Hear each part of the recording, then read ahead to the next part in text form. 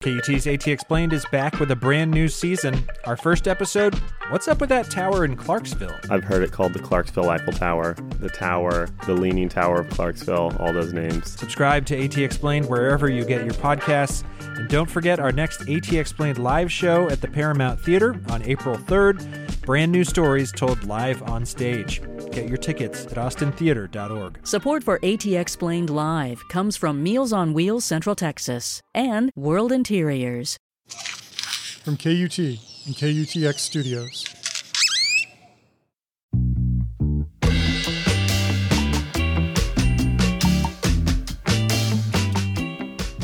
Hello, and welcome to the 6th episode of This Song, the podcast that asks artists to talk about one of their important songs. One of those songs that, for whatever reason, hit them in the right place at the right time and stuck with them.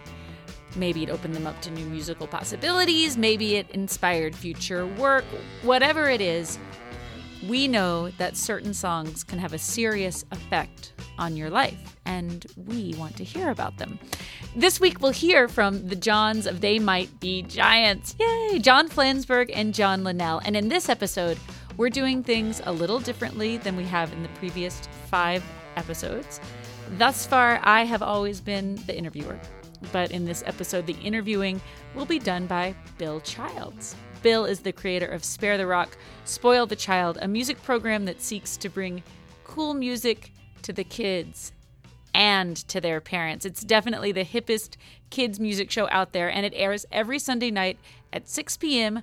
on KUTX, as well as on tons of stations around the country. There's also an in-demand stream on sparetherock.com, which is really my way of telling you that you should check out Spare the Rock, Spoil the Child. Anyway, They Might Be Giants came into Studio 1A to perform before one of their shows here in Austin back in May. And afterwards, Bill interviewed them for Spare the Rock, Spoil the Child. And then afterwards, they were nice enough to sit down with Bill for a little longer and chat with him about important songs for this podcast. And I want to point out that those guys did 3 interviews in a row, which is a lot. And I really appreciate them taking the extra time for this podcast. First, we're going to hear from John Flansburgh, who chose a song from when he was a young boy. There's actually a lot more, but I'm going to let you listen to it. So here he is, John Flansburgh.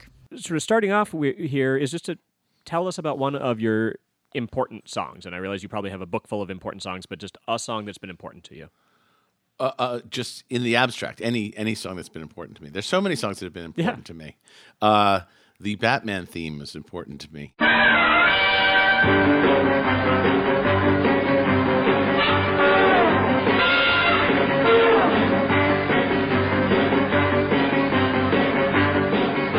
Okay.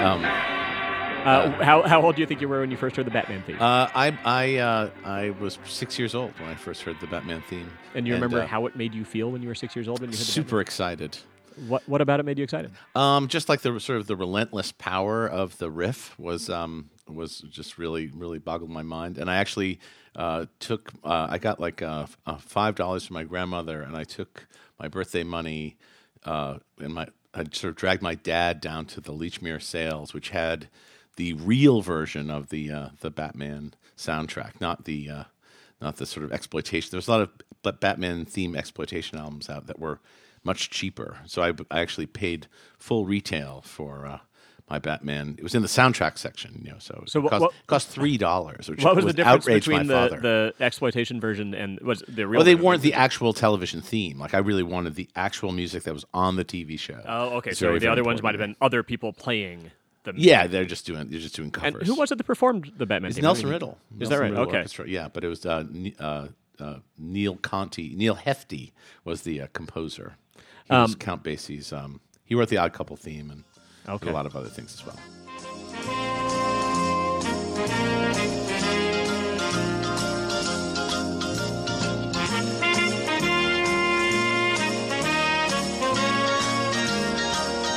So, I obviously it wasn't the lyrics to Batman that most struck you, but you said it was the relentlessness of it. Well, I mean, that sort of tension chord in the vocal is also very rock to me.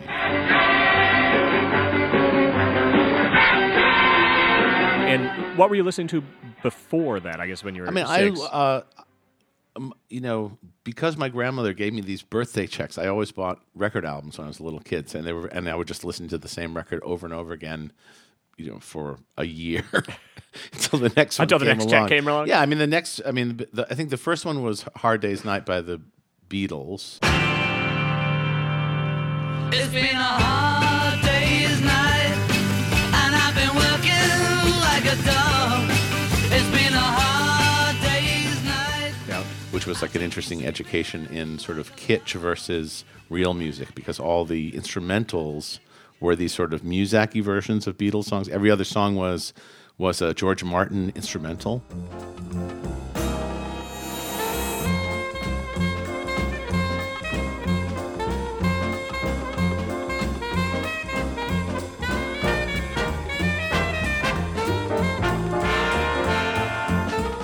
Oh, okay. Because, again, it was a soundtrack record. Yeah. And so it had these schmaltzy version of Beatles songs. And then you'd have the real interspersed with the real ones. the real full-blooded Beatles song would come on. And then the year after that, it was a Batman record. And then at some point, I got Hair, the soundtrack to Hair, which was a total mind-bender for me. Yeah.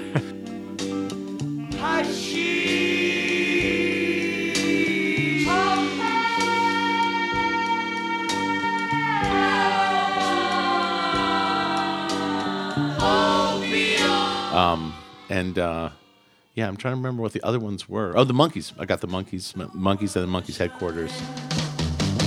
We were born to love one another. This is something we all need. We were born to love one another. We must be what we're going to be. Then Hair. Then at some point, I think Inagata de Vida. Interesting childhood. In a god of Vida, honey, don't you know that I'm loving you? In a god of Vida, baby, don't you know that I'll always be true? Yeah, I was 9, 10. Wow. So, have you ever consciously or retrospectively realized that you were writing a song that has a fairly direct connection to that Batman theme song? Oh, I think anybody who's like sort of in the business, and I think especially for guitar players who tend to be sort of riff oriented, it's hard. Just riffs in general are always kind of swirling in your mind, and a riff is a very strange kind of music because they are as different as as riffs can be. There's something that links them all together. There actually are just. It's a kind of musical expression that is sort of elemental. Yeah, it's extremely elemental. On the subject of songwriting and riffs, I have to say that we were on the road once, and I saw a band called the Pussy Willows that did a song called Hillbilly Drummer Girl live at CBGB's. And it had been written for them by the band The Young Fresh Fellows. And I just heard them play the song. I'd never heard the song before. Then we went away on the road, came back, wrote some songs, wrote this new song that I thought was super great, went back out on the road, bought like a $1 cassette of The Young Fresh Fellows, and this song came on, and I couldn't understand how they had stolen my idea for the song. Came down from the Ozarks to the big city Memphis world. She's a legend and a landmark, hillbilly drummer girl. How'd they travel back in time? Yeah, because basically I was like, this is the riff to my new great original song, because it's got this very powerful guitar thing in it. That's just and then I realized that I'd actually heard this band play this song in a completely different context, but I'd only heard it, in passing. So just incidental, but it was strong enough that it kind of embedded itself in my mind. Have you ended up using that riff in any, or have you still? I ended up covering the song. I felt very fortunate that I discovered the song before you got accused of plagiarism. Before I blatantly ripped it off, because it would have been super embarrassing. I mean, we have a song that actually name checks the Young Fresh Hulls, and it's not like they wouldn't know that we know who they are. That's excellent. Well, John Flansburgh from the Midnight Giants, thanks for taking a few minutes. That was my pleasure. Thanks. She came down from the Ozarks to the big city Memphis world. She's a legend and a landmark. So much good music, and this that you are listening to is the John Flansburgh cover of Hillbilly Drummer Girl, done by his side project Monopuff. Now, I really wanted to include in this episode the original Pussy Willows version of the song, and I searched high and low on the internet and I found it, but it was not in any kind of downloadable form. I found the unreleased recording on SoundCloud. So if you go to the This Song page on the KUTX website, you can find the link to that version of Hillbilly Drummer Girl that I found on SoundCloud by the Pussy Willows, that version that struck John so hard that he went out and wrote the song again. And it's a pretty great version, actually. I highly recommend listening to it. And how about that childhood record collection? It's such a lost time, that time when music was precious because it wasn't terribly accessible. And like one record could last a kid a whole year. And I don't think that there's any child now who understands what it used to be like when music just wasn't surrounding you at every moment. I really enjoyed hearing that. Next up, we'll hear from John Linnell, and whereas John Flansburgh was really struck by guitar riffs, it was lyrics that caught John Linnell's attention when he was a kid. There's a lot of songs, and it's hard to nail down one in particular, but I can pick one out at random, more or less. Sure. What's the random song? I would say, but I had this record when I was growing up that I think belonged to my mom because the record came out in the 50s before I was born. But it was called Songs of the Pogo, and it's a collection of songs that were originally appeared in the Pogo comic strip by Mr. Walt Kelly. So it was a whole album of these things which were lyrics that appeared in the comic that somebody then set to music. And in fact, I think Walt Kelly even sings on one of the tracks. And it's a really crazy record. If you're familiar at all with the work of Walt Kelly and Pogo and stuff, it's a kind of unique style of it's sort of hard writing. to imagine. I haven't read a lot of Pogo, but I've read some of them, and it's hard to imagine what that would it would be hard like. to imagine, and it could have been any number of things, but this particular project they came up with was, they got some singers, and it's a pre-rock and roll kind of thing, so it's very it sounds like a little bit like pop music from the mid-50s, but possibly intended for kids, but also obviously enjoyed by adults. Well, like Pogo itself, I guess, right? Like Pogo itself. So my favorite song off the record was called Parsnoops, Parsnoops. I don't know if you can get a hold of a copy of this to play for the podcast. It's hard to kind of represent it accurately without hearing it, but do you want me to tell you the lyrics? Yeah, sure. Roughly. My memory of the lyrics is the parsnips were snipping their snappers while the parson was parceling the peas, and parsing a sentence from handle to hand was a hornet who hummed with the bees. That's just the first stanza. Oh, the parsnips were snipping their snappers while the parsley was parceling the peas, and parsing a sentence from handle to hand was a hornet who hummed with the bees. The turnips were passing the time of the day in the night of the moon on the porch, with the shade from the shadows so short for they stripped that the scallions were screeched in the scorch.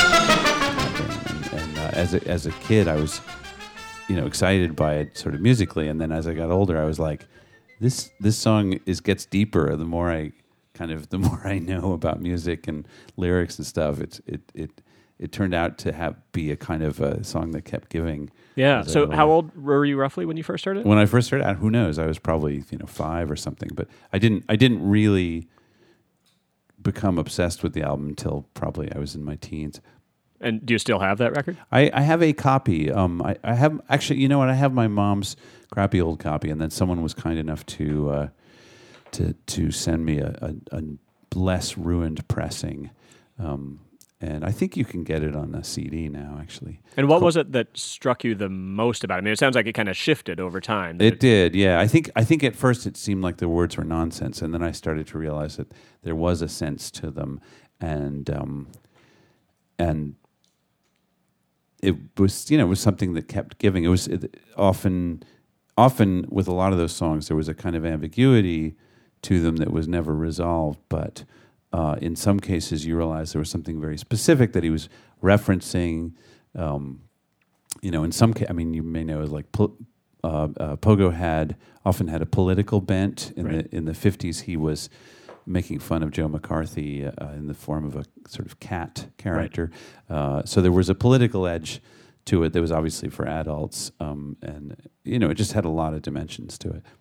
And have you ever made either explicit or sort of in your head reference to it in John and I covered other songs from that album, actually. Is that right? We did a cover of a song called Whence That Wince, and I think there might have been one other one that I'm forgetting now.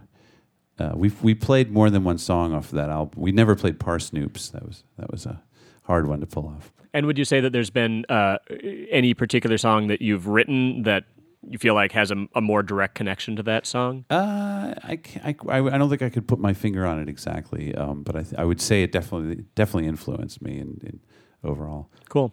Well, John Linnell from They Might Be Giants, thanks for taking the time to chat about it. Thank you. Nice talking to you again.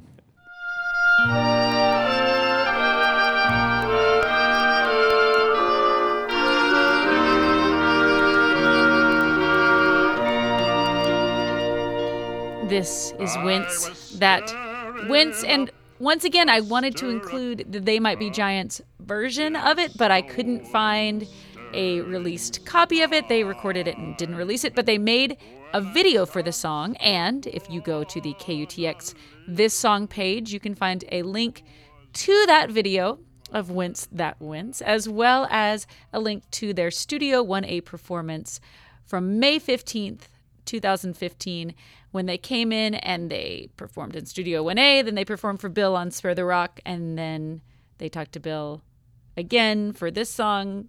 Those guys are definitely the hardest working band at KUTX, and I want to thank them again. And that's it. This song is a production of KUTX. It was recorded by Cliff Hargrove, produced and edited by myself, Elizabeth McQueen, with help from David Sanger. Thanks to Bill Childs for being such a delightful interviewer, and to Peter Babb for actually suggesting that I ask Bill to do the interviewing. That was a good idea. Our theme music is Mahout by Austin's own hard-proof Afrobeat. You can tweet us at ThisSongKUTX, and you can subscribe to the podcast on iTunes. And while you're there, maybe you want to leave a review or a rating? I don't know. Thanks so much for listening, and I'll talk to you soon.